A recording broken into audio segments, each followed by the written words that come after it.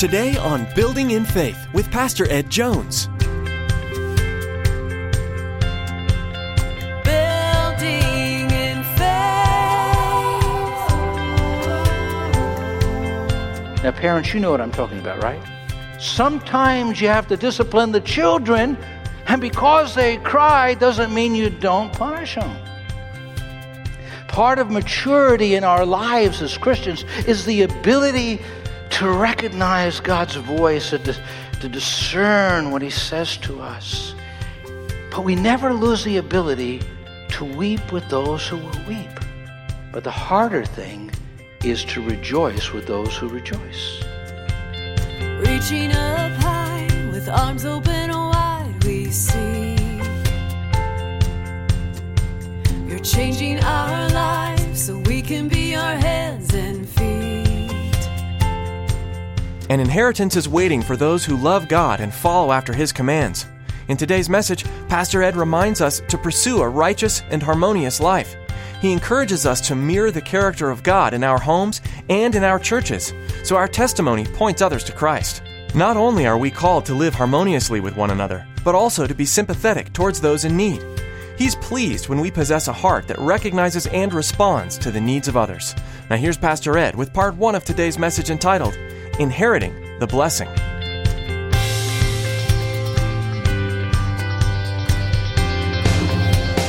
Building in Faith. 1 Peter chapter 3. And I want to just give you a little background as we prepare.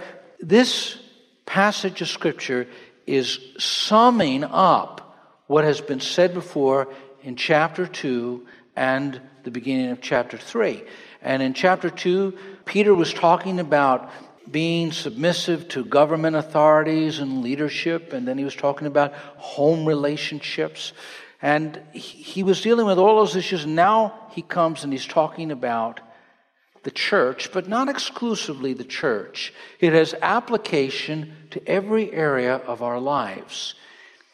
The message is entitled, Inheriting the Blessing. Now you can lose the blessing, or you can inherit the blessing. You can be like Esau, who lost his blessing, or like Jacob, who was blessed. I want the blessing, don't you? All right. We're going to read Peter chapter 3, beginning with verse 8. Finally, that's again, he's summing up what's gone on before. All of you live in harmony with one another. Be sympathetic. Love as brothers. Be compassionate and humble. Do not repay evil with evil or insult with insult, but with blessing. Because to this you were called, so that you may inherit a blessing. Notice Peter's words, that you may inherit a blessing. That's the key to the passage we're reading here. Inheriting the blessing. For whoever would love life and see good days must keep his tongue from evil and his lips from deceitful speech. He must turn from evil and do good. He must seek peace and pursue it. For the eyes of the Lord are on the righteous, and His ears are attentive to their prayer. The face of the Lord is against those who do evil. In Psalm 128, the psalmist said, Blessed is everyone who fears the Lord. Notice, who walks in His ways. You shall eat the fruit of the labor of your hands. You shall be blessed, and it shall be well with you. The blessings are found on the path that God has for us. That path is the same path that Jesus walked. It's walking like Jesus walked. It's living like Jesus lived. And on that path is the inheritance that belongs to you. To veer off it, to turn aside from it, means you forfeit it. I have a good friend, and he told me how he had a friend that he had worked with on the mission field. He had been for years on the mission field with this good friend, a fellow minister. And his friend was coming in from overseas, and he was coming to Kennedy Airport, so my friend was going to go pick him up at Kennedy Airport and then bring him someplace and help him. And so he came in from Kennedy Airport, and their families had known each other for years. And he said, listen, why don't you stop over my house? And he lives very close to Kennedy Airport, just a sort of a stone's throw, not very far at all. And his itinerary wasn't rushed or anything. He said, listen, come on over, just spend a little while with my wife and the children. You know, they were going to have a little espresso, a little biscotti, that time. They're going to just enjoy some good fellowship.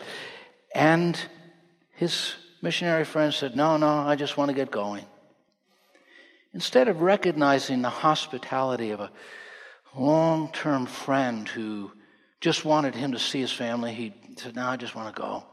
So my minister friend took a couple of $100 out of his pocket, gave it to him, and blessed him as he went.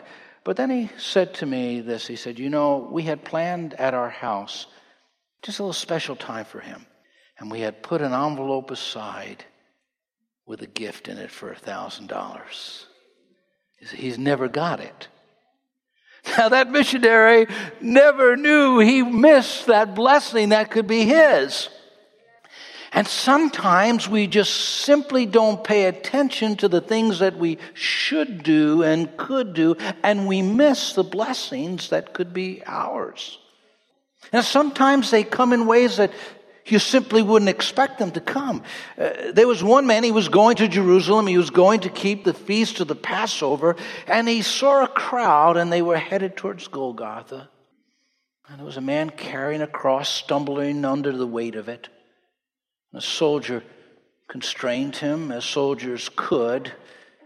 And he said, you carry the cross. Well, all the ridicule and mockery that was heaped on Jesus as he was carrying the cross was now heaped on this man, Simon of Cyrene. What seemed like a burden really would be a blessing, because Simon became a Christian and his family. And it was an experience in his life that turned his life around. Walking in the footsteps of Jesus is never easy. But that's the way you inherit the blessing. That's the way you receive what God has for you. And so what Peter is doing is he's saying, listen, I want to give you this portrait of qualities that represent the Master. That if you live out, you'll inherit a blessing. In verse 8, he names 5 things that we are to do. This is our action. This is how we are to act. In verse 8, finally, all of you live in harmony. There's the conductor. He's leading the orchestra, and every piece, every instrument is playing their part right. Watching the conductor, the violins, the cello, the harp, on and on it goes. They're all playing their part. To live in harmony means you're listening to the orchestra leader. You're attentive. You're watching.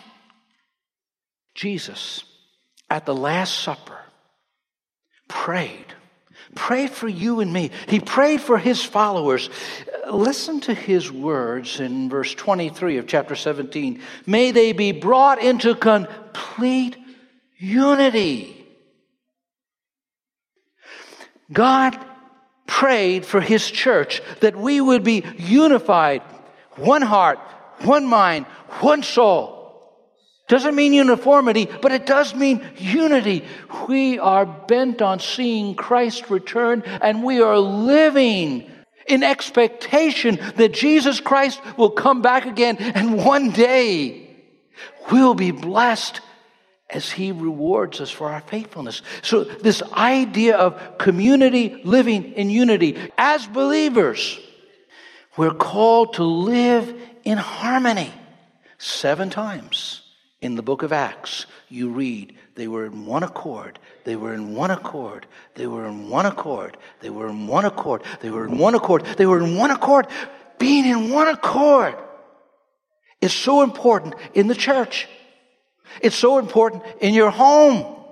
If the wife is going one way and the husband is going another way and the children are going their way, you have a mess. What we need to look for in the church, in the home, in our relationships is for common ground, not the battleground. So we're with one heart, one mind, one accord. We're an answer to Jesus' prayer. And he goes on and he takes something else. Look at the list. The second, be sympathetic. What he's referring to here is what Paul spoke about. Rejoice with those who rejoice and weep with those who weep. Learning to enter into the feelings of other people. Someone is broken, and maybe they're broken because they've sinned themselves and they brought the situation upon themselves. Or maybe it's just because on the journey this happened to them. They were impacted. But you enter into sympathy. That means you feel their pain. Now, it doesn't mean you always alleviate their pain. Now, parents, you know what I'm talking about, right? Sometimes you have to discipline the children, and because they cry doesn't mean you don't punish them. Part of maturity in our lives as Christians is the ability to recognize God's voice, to discern what he says to us. But we never lose the ability to weep with those who will weep.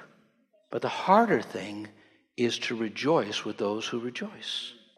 At work, you and Joe have been in competition for a position. Joe gets it, you don't get it. I should have got it. He hasn't been here as long as I. I should have had favoritism, whatever. Rejoice with him. Thank God for what happened. I've been praying for so many years for my healing. I didn't get healed and they got healed. Rejoice with them. See, being sympathetic means you enter into their joys and you rejoice with them. You enter into their sorrows and you weep with them. That ability to sympathize, the ability to identify with other people. The next, he talks about a love for one another. He talks about love as brothers. Philadelphia is the word that comes from the word phileo. This is talking about brotherly love. What should characterize believers? Jesus said, you are to love one another as... Say that again. That's right. How did Jesus love you? Unconditionally. It's a community. So whether this person is from Singapore, or whether they're from Tokyo, or whether they're from Beijing, or wherever they are, if you're a Christian, you're born of God, and there's an interconnection that you have with other people. And this brotherly love connects you. This sisterly love connects you, and it creates community. And so what Peter is saying is the church ought to be characterized as a loving, caring community where Christians are helping, caring, loving one another. He goes on and he uses another word, another characteristic, the fourth one, compassion. The idea is tender-hearted. You love people from deep within inside. Jesus saw the crowds and he was moved with compassion because they were like sheep without a shepherd. They were hurting. I remember going to a funeral out west. There at the funeral, the family was sorrowing, but the funeral directors, those working, were smiling and laughing and joking. I guess because they had seen so many funerals, they forgot that this family was broken and hurting and bleeding. Peter is saying, never lose the ability to be compassionate. Sometimes for those who work with hurting people, and you get compassion fatigue. Peter's saying, don't get to the place where your heart is hardened and you lose the ability to feel people's pain. Be compassionate towards others. Who does this sound like? What's his name? It's a portrait of Jesus. It's a portrait of what Christ is like. And so Peter is saying, this is how you live in your home. This is how you live in your community. This is how you live at work. This sense of being compassionate towards those who are hurting. Well, they get what they deserve. No. They may be getting what they deserve, but you still are compassionate towards people. Now, he moves on to another one that is so important. Peter knows what he's talking about in this verse. He knows what he's talking about in all these verses. But in this verse especially, what's the next one? Be humble. Peter. Look at him in the Gospels. Brash, self-confident, proud. None of the disciples ever venture out to correct their master. Peter does. Lord, you'll never do that. Peter, overconfident, though all men forget you, all men forsake you, not me. Well, Peter learned a few things. You know, we're told by the early church fathers that the Gospel of Mark was really the memoirs of Peter. Peter and Mark were companions, and they would go around together. And especially as they traveled the Roman Empire, in Peter's latter years, he would tell the stories of Jesus. And so the Gospel of Mark reflects, according to the church fathers, it reflects the teachings of Peter about the life of Jesus. Now, if you study the Gospel of Mark, you're going to notice something. It's not very flattering about Peter. For example, in the Gospel of Mark, there's no mention of Peter walking on the water. It doesn't put him in the best light. It shows him rebuking his master, and his master, Jesus, saying to him, "Get thee behind me, Satan."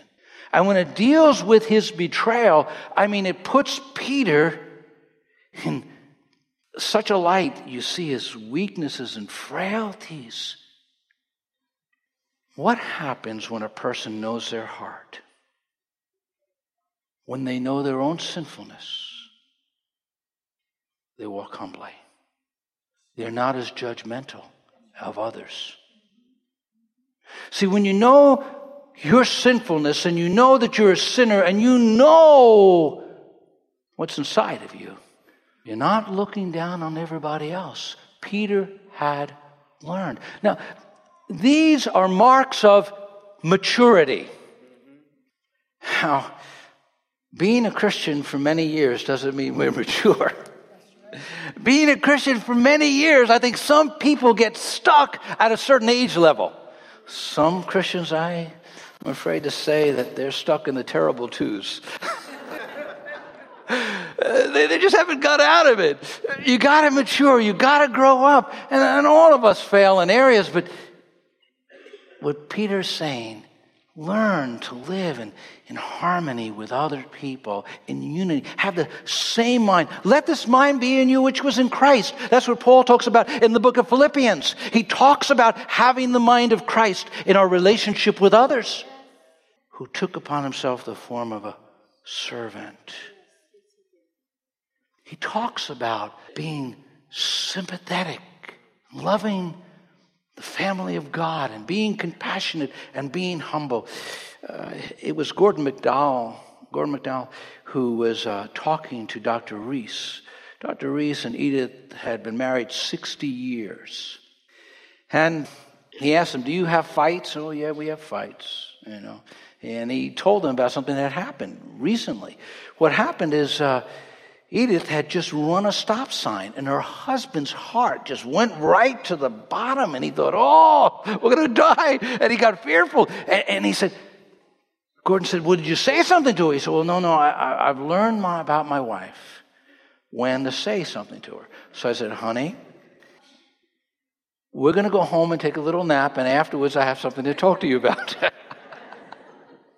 And so he said, "Well, what did you say?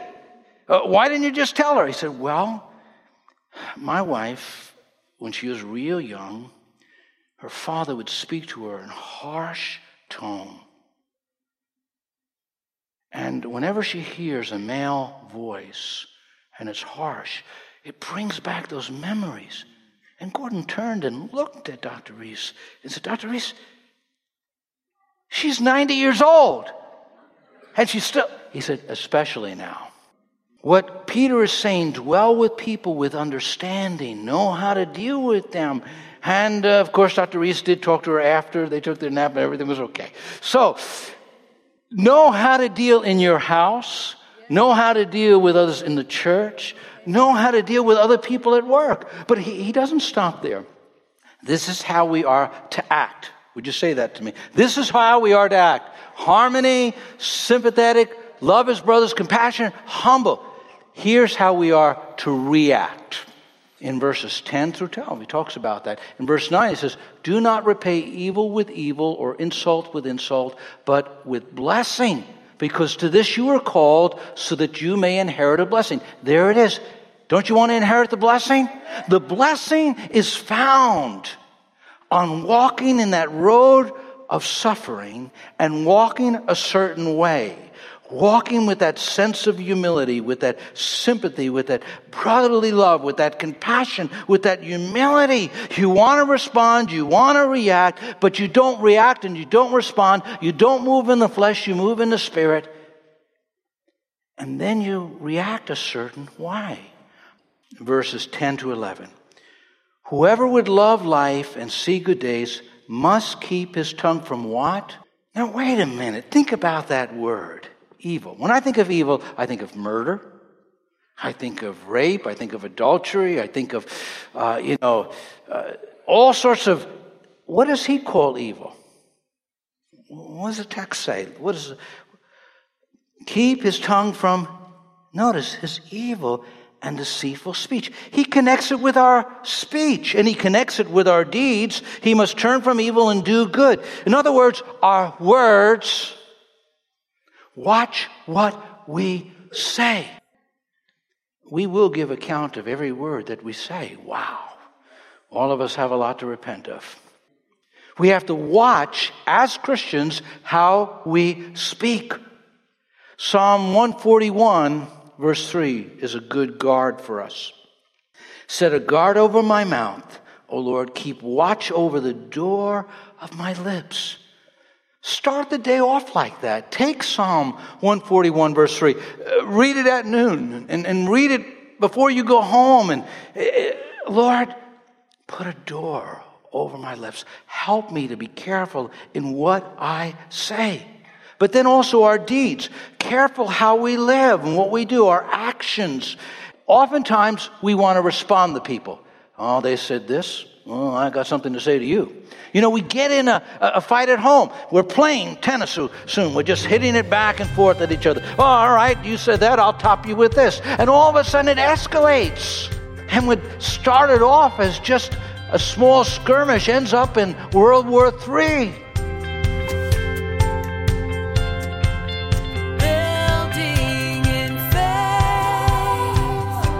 We hope you've been blessed by the teaching of Dr. Edward Jones in the book of 1 Peter and invite you to join us again. In the meantime, we'd love to keep in touch with you.